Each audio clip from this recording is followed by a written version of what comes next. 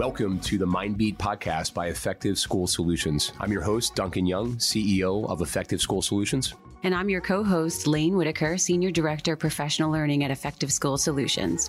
The Mindbeat podcast is the definitive source for all topics related to school-based mental health. From sharing best practices to highlighting innovative school districts to keeping track of legislation, Mindbeat is the go-to source for educators and administrators looking to implement a mental health care continuum. Together, we can make a difference in school-based mental health care and in the lives of students, families, and educators. Let's get started.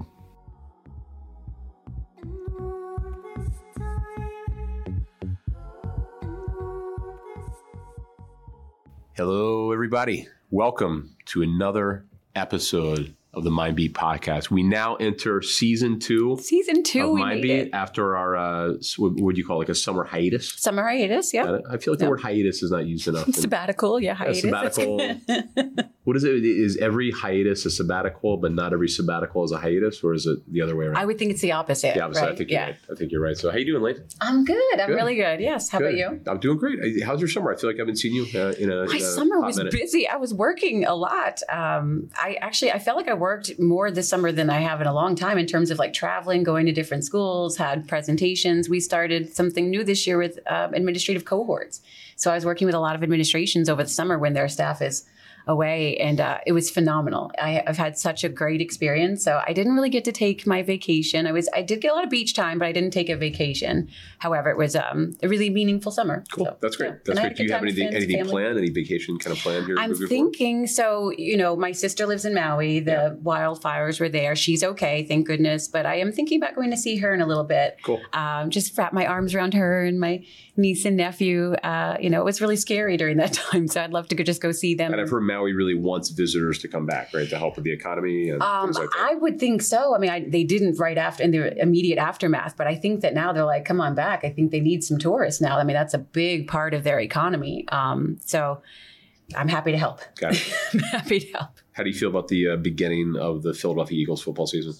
It's off to a good start. It was a little rough there, that second game on Thursday. We kind of eked it out. Yeah. I think Philadelphians are one of the few fans who are like, we won the game. We're still like bitter about it. Like, I think that's very true. Yeah, yeah. like we're still pissed off. Yeah, like that should have been a much better win than that was. Yeah, left some meat on the bone, right? So lots of things to work on, but But I feel good. I feel good about it. So again, as with every kind of My Beat episode, there's going to be like X number of weeks before this airs. So we could be, we're 2-0 now. We could be 5-0. We could be 2-3. I don't want to say that out loud, but we'll see. I learned from last season. I'm not going to make any predictions. I'm just going to ride it out and hope for the best. I think we should. It didn't work out well for me last year. I think when it comes to sports, we should record two separate types of things. We'd be like, I'm really excited that the Eagles won today, and then another one that's be like, I'm really upset that the Eagles lost today, right? So I could do that. Yeah. I could get into that. A little choose your own adventure type of.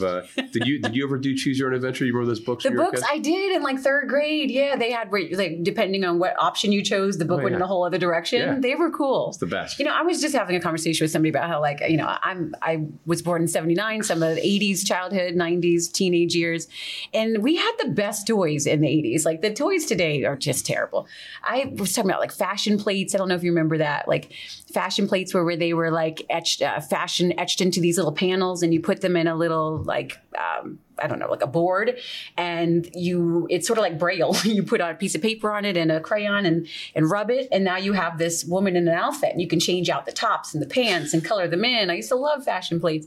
I just think about Baby Alive and the Easy Bake Oven. We just had really fun stuff. I feel like now kids don't have to use their imaginations. I'm on a big kick right now. I've been having this conversation with folks lately that I think the 80s are the universal decade. I think if you think about our pop culture today and you think about how much of it actually comes from the 80s, music-wise, I think it's incredible. I think objectively, and I'm not just saying this because I grew up in the 80s. I think 80s has, and I'm a biased source, but I do feel like a lot of the music, it's kind of user-friendly. It's fun. I do think the games are big. I was at like a full-size video game arcade with my daughter a couple months ago. That was Nintendo came out in the 80s. And they had a life-size Hungry Hippos game where you actually sit on it and you kind of like, it's, you're like sitting on the hippo. It's not like it's a life-size type of thing. I saw a meme about that the other day on social media where it was the Operation game. Remember Operation? And it's sitting on my counter at home right now. We're having a renaissance. The note above it was like, this is the root of my anxiety right here. It was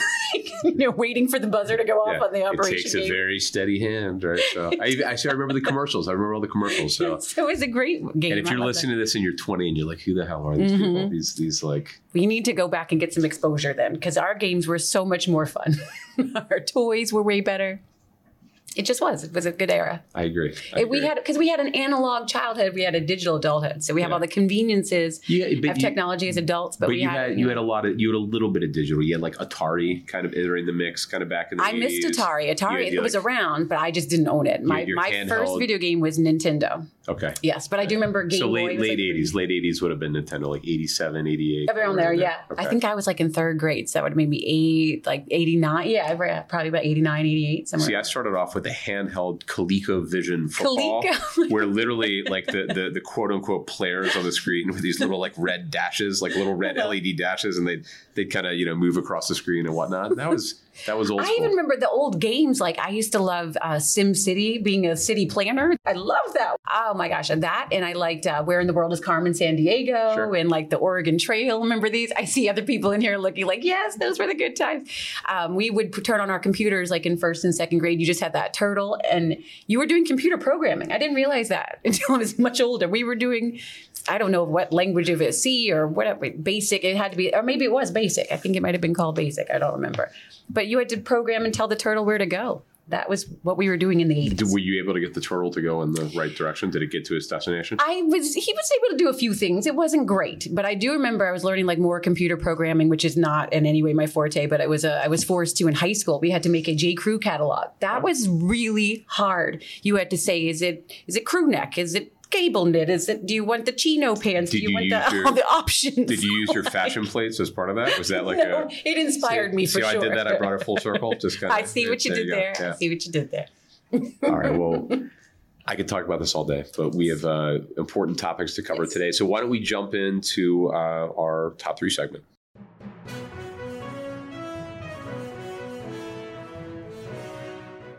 Top 3. Okay, so this week, or this episode, the top 3 is top 3 ways to start off your school year. So I decided to make 2 top 3s, one for the point of view of teachers, how to start their school year off right, and another for parents. So first for teachers, and I shared this message. I was very fortunate to be asked to be the convocation speaker for like 5 different school year starts this year. So one of the messages I like to relay to teachers about having a good school year is first, we have to reconnect to our why. I mean, teaching today is so challenging, especially as, we talk about the mental health pandemic that has followed COVID-19. And it's a really challenging time to be a teacher right now. So you really need to connect with your why. Remember what it is you're teaching for. You have to be passionate to be a teacher, and passion is fueled by purpose. So reconnecting with that purpose, sharing that purpose with your students, and they will remind you, they'll keep you in touch with that why. The next thing is relationship. As you start off the school year, I'm constantly encouraging teachers to just focus on relationship more than anything academic, more than any curriculum, to really focus on the fundamentals of building relationship. Once you have relationship, you will get cooperation. You will have their trust, safety, and cooperation, which is important. And then they will feel safe enough to be curious, right? That's an essential piece of learning is I have to be curious. I can't be curious if I'm having any type of anxiety about my environment. And then the next thing is connect to families and caregivers. I think that's just so important to get families and caregivers involved right away. One of the ways I recommend doing that is those positive phone calls home that parents aren't expecting. We expect to hear bad things, but to call home when something great is happening and establish these really positive relationships with parents and caregivers. And then I want to shift over now to the top 3 for parents. So I would say the top 3 things for parents to help their kids get started off on the right school year is number one, just routines. I think it's so important to have a really great bedtime routine, whether that's preparing for bath, stories, making sure that homework is put away in the backpack, everything's ready to go. Maybe you're making lunches the night before if you're not a morning person. Also, morning routines are very important. I think we put a lot of investment of time in thinking about our bedtime routines and not as much as our morning routines. And that's how you start your day. So thinking about, getting up earlier if I need to kind of get things together, having some type of mindfulness. For parents to think about how they are, what kind of self-care they're engaging in so that their interactions with their kids are really stellar in the morning and they can send their kids off having those essential needs for connection met before they get to school. And then, so routines are important. Also, those homework routines, if their kids are involved in extracurriculars or sports, getting those routines and homework down early so that you have a routine to rely on and it just makes everything flow better. I would say organization. So for parents, it's so nice now that these schools have websites and apps and Power School and all these different ways to keep up with what's going on in your kids' school activities, school assignments. So make sure that you spend those first couple weeks getting organized, getting your passwords, getting up on all of the technology that your school system offers, just so you can be organized and that your kid is ready, prepared for whatever's coming up in the school year. And then trying to make contact with the teacher, go to back to school night, try to go to any volunteer opportunities, just to really make contact with the school, to be visible, to keep abreast of things going on. So those are my top 3 for parents and teachers for having a good school year. I hope that helps. Good stuff. Thanks, Lynn. Excellent. All right. Well, let's get into in the news.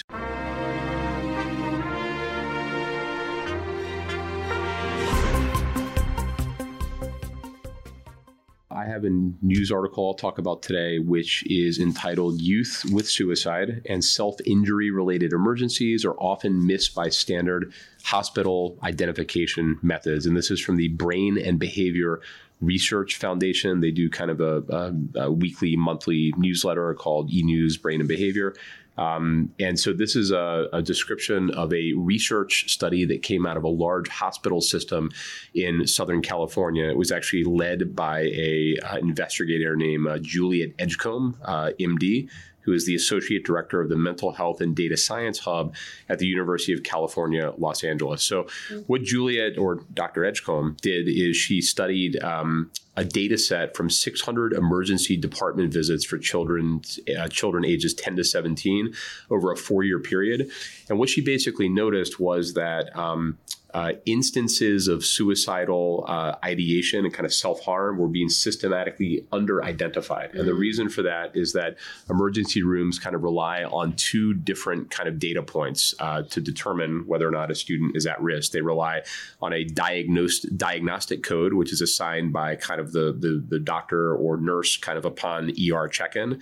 And then they are also looking at what's called the patient's chief complaint. So the main complaint that the patient is talking about, but the patient may or may not be revealing kind of like the depths of their kind of concerns there. So what they basically found in this data set was that diagnostic codes alone were missing 29% of children presenting with self-injurious thoughts and behaviors. The chief complaint by itself was missing 54% of such patients. And even when you were combining the two, you were missing 22% of children with thoughts or acts involving self-injury or suicide. So really, really kind of concerning. So what they actually did is they used kind of a machine learning algorithm where they basically looked at those same student records and they looked at a much broader set of 84 kinds of different information. So this included like prior medical care, medications, demographics, whether the child lived in a disadvantaged neighborhood. And they were able to determine statistically what was kind of the pattern or the set of kind of fingerprints kind of in the data that might lead them to be able to more accurately determine whether or not a student was experiencing self-injurious thoughts. And so they were able to significantly kind of improve the sensitivity of the detection to the point where it actually was over-identifying. It was creating kind of false positives as opposed to false negatives. But the point I think they were making in the study is that it's probably better to create a situation where you have kind of like false positives than it is to create false negatives. You'd rather over-identify and then be able to work with student, err on the side of caution, kind of, et cetera. So really interesting article. Gets a little bit kind of like technical, but pretty easy to read. And we'll get this kind of posted up on the website. Good stuff. Yeah. So we're so happy to have three really great guests with us today. Our first is Megan Reynoso. Megan Reynoso is an LCSW and a clinician coordinator at a high school based mental health setting. She's worked in mental health for the past 7 years in many settings in every age group, from new mothers and babies to death, dying, and grieving. Her areas of focus have always been around youth and adolescents and mental health and crisis work. Next, we have Courtney Shuey. Courtney Shuey is a lead clinician in Tier 3 high school in a Pennsylvania school, providing services to 7th through 12th graders. She's an LPC who has been in the mental health field for over 20 years. She enjoys working in this field, being able to be a part of someone's journey for a better life, and recreating their narrative is very rewarding.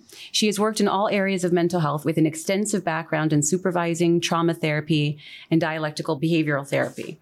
Our last guest is Jalen Washington. He is a marriage and family therapist and professional counselor from New Jersey. He's spoken at multiple conferences and trainings and worked with individuals in a variety of settings, including prisons, rehabilitation programs, schools, and community-based organizations. He is a writer, speaker, and activist for change in the community.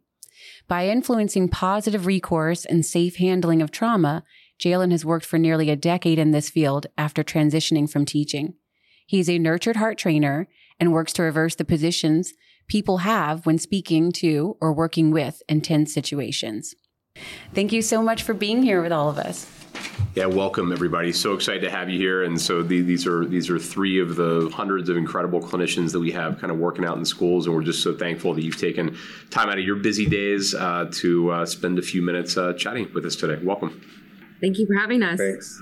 Well, why don't we jump right in? And Megan, I'd love to start with you. I mean, I think part of what we want to try to get at today with kind of back to school is what's going on with the mental health of our young people at this unique time, kind of in society. I think in general, we're a couple years out from the kind of worst of the pandemic. Like, what would you really say is an overview of the current state of youth mental health, and what are you kind of seeing as the key challenges that young people kind of in general are facing right now? Anxiety is one of our biggest, and so it was like they were re-entering and relearning everything all over again. But anxiety is probably our strongest.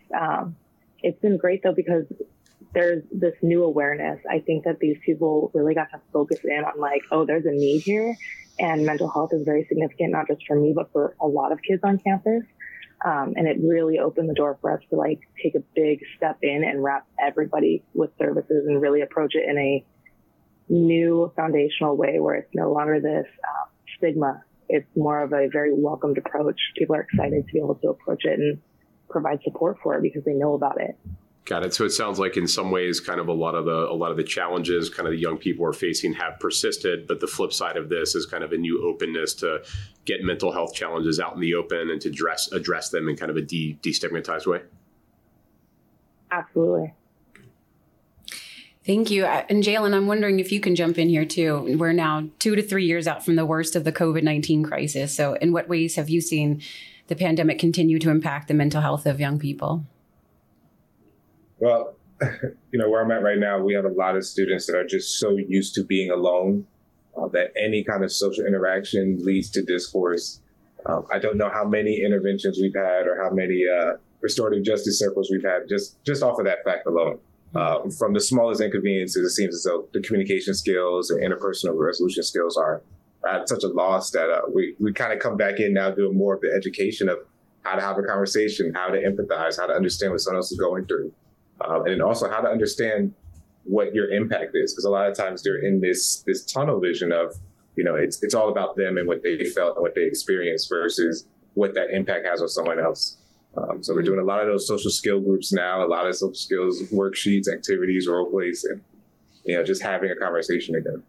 Yeah, there's a lot of regression with social skills for sure. I think even for adults, I think during the or post-pandemic. So Jalen, I'm curious, you mentioned that a lot of kids got used to being home and that transition back to school has been very difficult. Has that caused a real rise in school avoidance? Have you noticed? Yeah, it's really funny. I was just having this conversation yesterday about it. We have so many students that want to avoid class that now our office or classroom becomes a class, and then they want to avoid that. So now I have like 2 kids hanging in the hallway, some in the stairwell, some in the corner of the room, one under a couch. And it's like, you're all avoiding each other now. And it's like they kind of like are forced to interact again. And it's just so hard. And so we've done more of, I've done a lot of, we just go to the classroom and we're just going to sit there, and they try to like gravitate back to us. Like, no, we're just here to support. So it's like trying to help them, interact with their own class again and feel comfortable. But the avoidance is definitely higher, especially this year compared to last year. It seems like it's getting a little bit worse as time goes on. So we're constantly having to improve or change our reaction to it and what kind of things we're doing to prevent it and be proactive.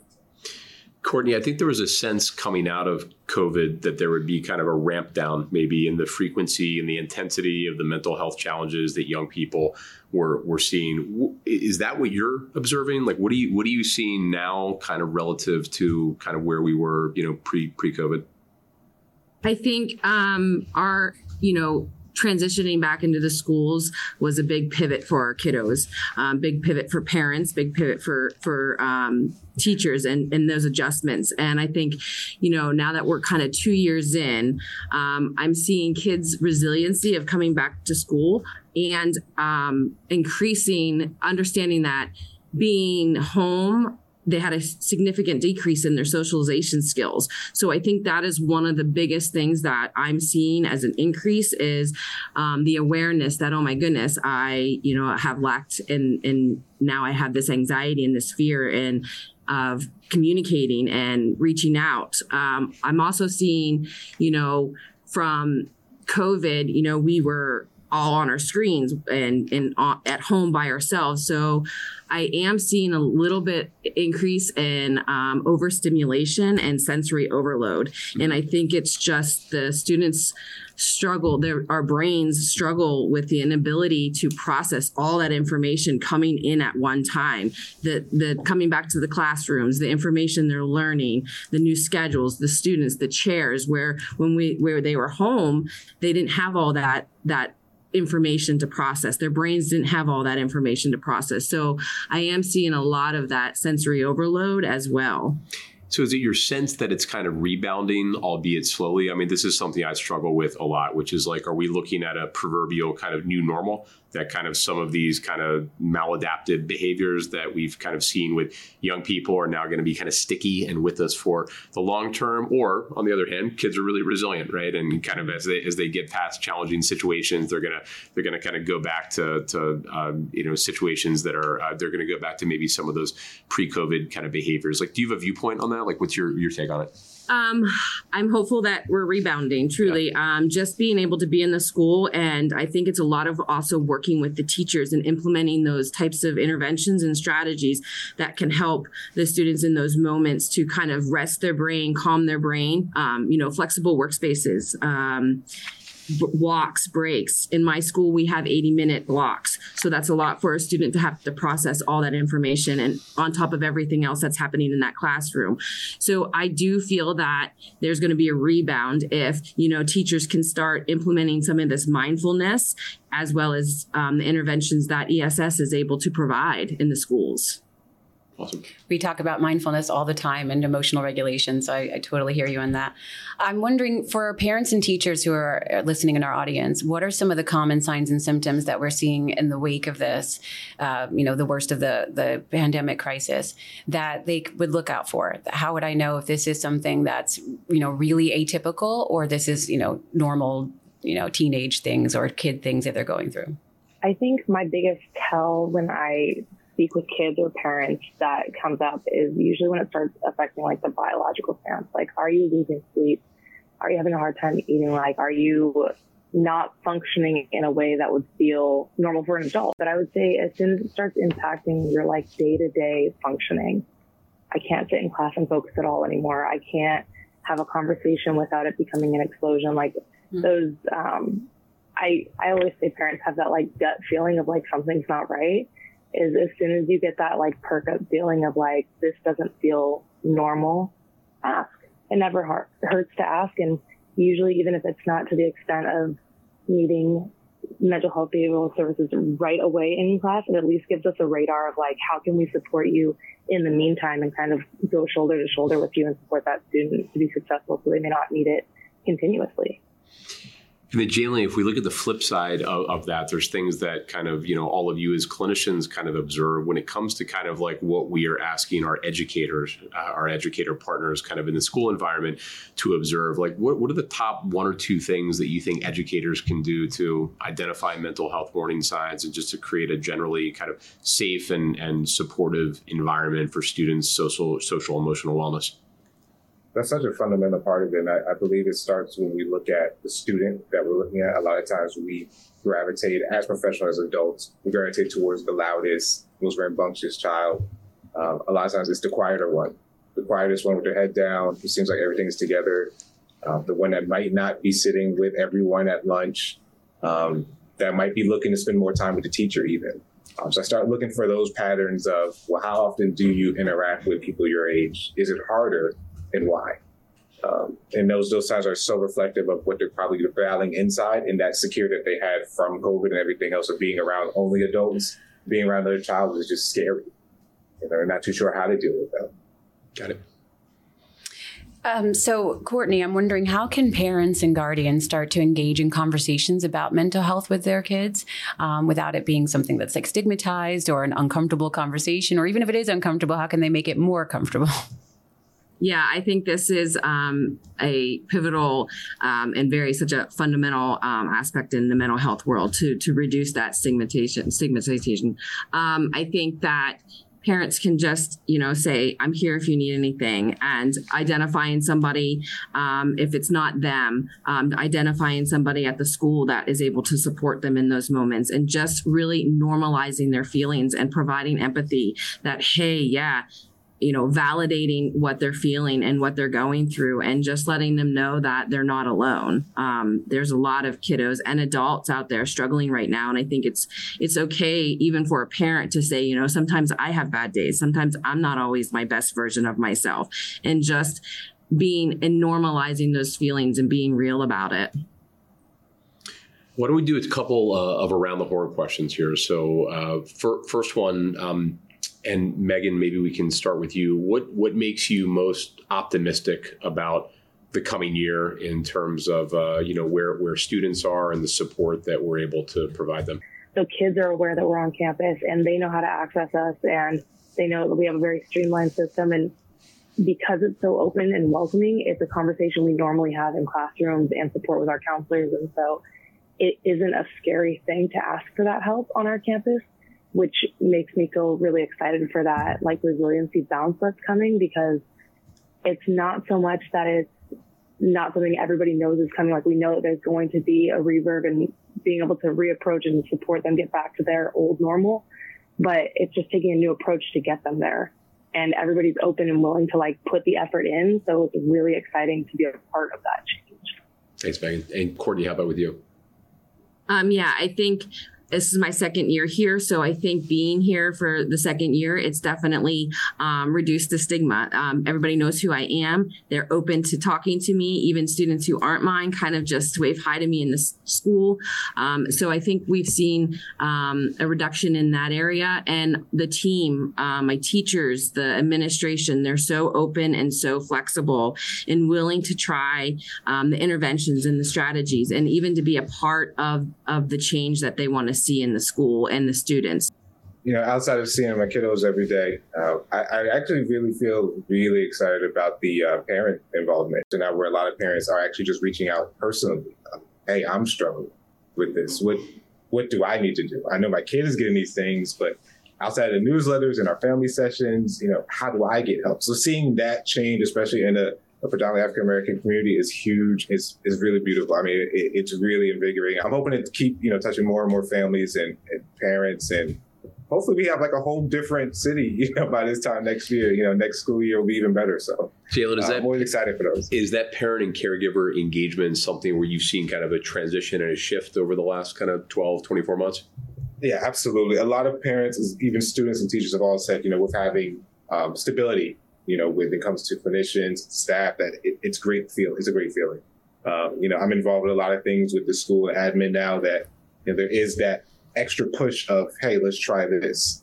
A lot of teachers are coming in, hey, are there some things that I can change around how I talk to kids? Can you just sit in and help me understand how I should interact here? We do have a lot more of that community involvement now, and it's a really great program now. So I'm excited for any change. That's excellent. Well, as we begin to wrap up here, we have a question we'd like to ask all of our guests. So I'll start with you, Courtney, then we'll go Megan and Jalen. We like to know what's in your mental health toolkit. So what helps you regulate yourself? What helps you fill your cup up? Is it yoga? Is it exercise, meditation, gardening? What does it for you? So I'm an avid runner. I love working out, whether it's in the morning. Sometimes I can't get to it in the morning, so I do it in the evenings. I love spending time with my kiddos. That's probably the most rewarding part of my day. Just hearing about their day and seeing them grow and their faces light up every day. I also enjoy reading. So any good books out there, I love suggestions, and I love walking my dog. So those are some of the things that I do, and lots of mindfulness and relaxation videos. Got it. Courtney, do you have a book recommendation for the MindBeat audience? Oh, geez. I'm kind of behind in my reading, getting acclimated back into the school. Let me think. I read a good book over the summer, and I'm having I love Colleen Hunt. What's her last name? Colleen. I can't think of her last name, but she's a really, really good. If you can help me with the last name, that'd be great. She's a really good writer. Hoover. Thank you. Colleen Hoover. There you go. Yeah, Colleen Hoover has some really fantastic books that I love. I was going to go Google Colleen Good author. Yeah. to see what comes up, right? So it's still early in the morning. I still need to fill my cup a little bit. Yeah, it's all good. Yeah, literally fill your cup with high octane coffee. Right? So, yeah. Thank you for your help on that. I appreciate it. I think it's Megan. Megan, yeah. I also am a runner, so I like to do long distance runs. I have a toddler as well, so I do my runs really early in the morning. And so I usually will start my day with a run. If I need to do some more mileage, like at the end of the day, if it's a heavy day, I go for a walk with my son. But a lot of my time outside of the school is like trying to be around my own community. Reminding myself that on the bad days, there are lots of people who love and support me is huge on my own mental health. But then definitely getting my energy out as well. There are days where I've had kids that come in that are so overwhelmed or need something, but they don't want to talk about it. So we go and walk the track. And so just like getting out and doing something, but also reminding them that they're not by themselves is probably the most rewarding and most helpful thing in my opinion. Now, Megan, what is define long distance? What are you like marathon, half marathon? Like, what do you enjoy doing? Definitely not a marathon runner. I'm training for a half marathon right now. Cool. So usually like maybe maxing out at 8 if I'm really feeling into it, but usually try to stick around like the 3 mile mark. Got it. Good stuff. Jalen? I think for me, nowhere close to running. You probably won't find me running anywhere. No, but I love the gym. I love boxing. Those are probably my top two. Probably the gym the most is really just like my playground, my safe zone. So I'm there. I try to get there more in the mornings, but I'm a night owl with it. So I really enjoy that. And of course, video games. I'm still a child at heart. I'm playing hundreds of video games at a time. And I do read a book maybe once or twice a day. Anything that just gets my mind as far away from, the work that we do because it is so emotionally taxing to kind of just, repair some of the damage done, from the things that you hear and experience. That vicarious trauma, yeah. Jalen, do you have a video game recommendation for the MindBeat audience? Wow, that is great. I have so many recommendations that I'll stick to just one. Right now, it's Starfield. It just came out. It's got a lot of my time. So got it. That's about all I got for that. and Megan, I feel bad that we have not asked you to make a recommendation for the MindBeat audience. Do you have a bit of pop culture, TV show, movie, anything like that you'd like to throw out there? I'm really big on TV shows, and I can't deny I'm really repetitive with my TV shows. It's like my comfort thing. So I do a lot of Criminal Minds usually, or true crime stuff. Yeah, we get a couple of folks in the office who are huge like true crime podcast people and we definitely things like that. So, well, good stuff. Megan, Courtney, and Jalen, super excited to have all three of you here today. Thank you so much for all that you're doing. Thanks so much for your commentary and your insight today, and just appreciate the great work that you're doing for the kiddos that we service each and every day. Absolutely. Echo those sentiments. Thanks for having us. Thanks, everyone. Thank you so much for having us. Bye, everybody. Bye. Bye. Okay, well, why don't we wrap up today by going, Lane, into what has inspired us today? Do you wanna kick off? I don't know today. It's still early in the day, but I will say recently, I mentioned earlier that I had the privilege of at the beginning of the month of the school year doing like 5 different convocations, opening presentations for school staff, and it was just amazing to be. Every school I was at had a different way of honoring their teachers and welcoming them back. I don't know why that was a challenge. But yeah, I saw flowers being given out, videos from students, with appreciation for their teachers. It was just a really beautiful display of seeing how administrations were trying to honor their staff for the work that they've done, for the work that they will do, and just start their school years off right. So I was inspired by seeing like those beginnings at all of the schools. And I felt the excitement, of at least when I was a kid, I really looked forward to going to school, right? You're laying out all your stuff the night before and, putting all your pens and pencils in the school bag with your supplies and like getting excited about school. So I felt that same type of energy when I would go to these different convocations. So that inspired me that, I hope that they all have good school years. Cool. That's awesome. That's great. So yeah, similarly inspired by everything that's going on kind of with back to school. I think on a personal level, we dropped my oldest daughter off at college about a month ago. So that was congratulations. And I know you went through kind of this about a year ago, if I'm not mistaken. Yes, so that to me was, like one of those like big, like, life's journey, passage of time types of things. So, but really inspiring to see her kind of get settled, to start to build kind of a friend group, to really kind of get into her academics. She's majoring in like humanities. So she's like deep into kind of like these super dense kind of like, like original text like Plato and Virgil and kind of stuff like that. So really cool to see her just getting kind of the full on college experience and everything that I think you'll be surprised that you're going to see her more than you think. People are like, oh, do you miss him? And I'm like, so I just dropped him off. I'm going to see him family weekend. I'm going to see him. They come home like fall break. Then they're home for like almost 2 months in the middle of the year after, Christmas break. Then it's spring break. And then they're home again for the summer. So you're going to see her a lot more than you think. And plus FaceTime has changed the game too. So I mean, if you're FaceTiming, if not every day, every other day and things like that. In the beginning, that falls off a little bit. It's not like you're going kind of 8 weeks without actually phically seeing kind of the child, right? So, we would have to have a chat about the FaceTime beforehand. Like I wouldn't just be able to catch him off guard. Like, what are you doing? Mom's calling. That would have to be a planned phone call at this point. A lot of texting, I think, back and forth. A few calls. Yeah. Got it, guys. So my daughter's preferred method, I told her as a way to keep in touch with her, I would actually communicate with her on Snapchat. So that's been kind of an interesting experience for me because I'm like very Snapchat kind of, illiterate, but good for you. I haven't tried all that. Yeah, I kind of don't get it. I think there's a lot of photos that get sent to me, which is like 20% of my daughter's face, or like a picture of like a ceiling tile, and I'm like, my kid will take a picture of the cat. I know. I'm like, so now I'll send a picture of a ceiling tile back to you, right? So it's this weird kind of like ritual type of thing and whatnot. So. How old do we sound on this podcast? We spent the beginning talking about like our favorite toys from the 80s. I know. And now I'm like shaking my fist, standing on my lawn, talking about how the best of us. Kind of I'm intimidated by Snapchat. So, but all good. Lane, good to see you. You and too. Excited we're back, maybe excited to get kind of the MindBeat kind of cycle kind of going again. Absolutely. And thanks to everybody who has joined today. Please. Like us, share us. What else? What is it? Smash that subscribe button. That subscribe. Oh my God. I thought we sounded old 5 minutes ago. We really sound old now. All right. Look at Maggie's like nodding. He's like, yeah, you do. Yeah. So, all right. Well, great to see you. And we'll talk to all of you soon. Thanks again for joining. And listeners. Have a great rest of your week.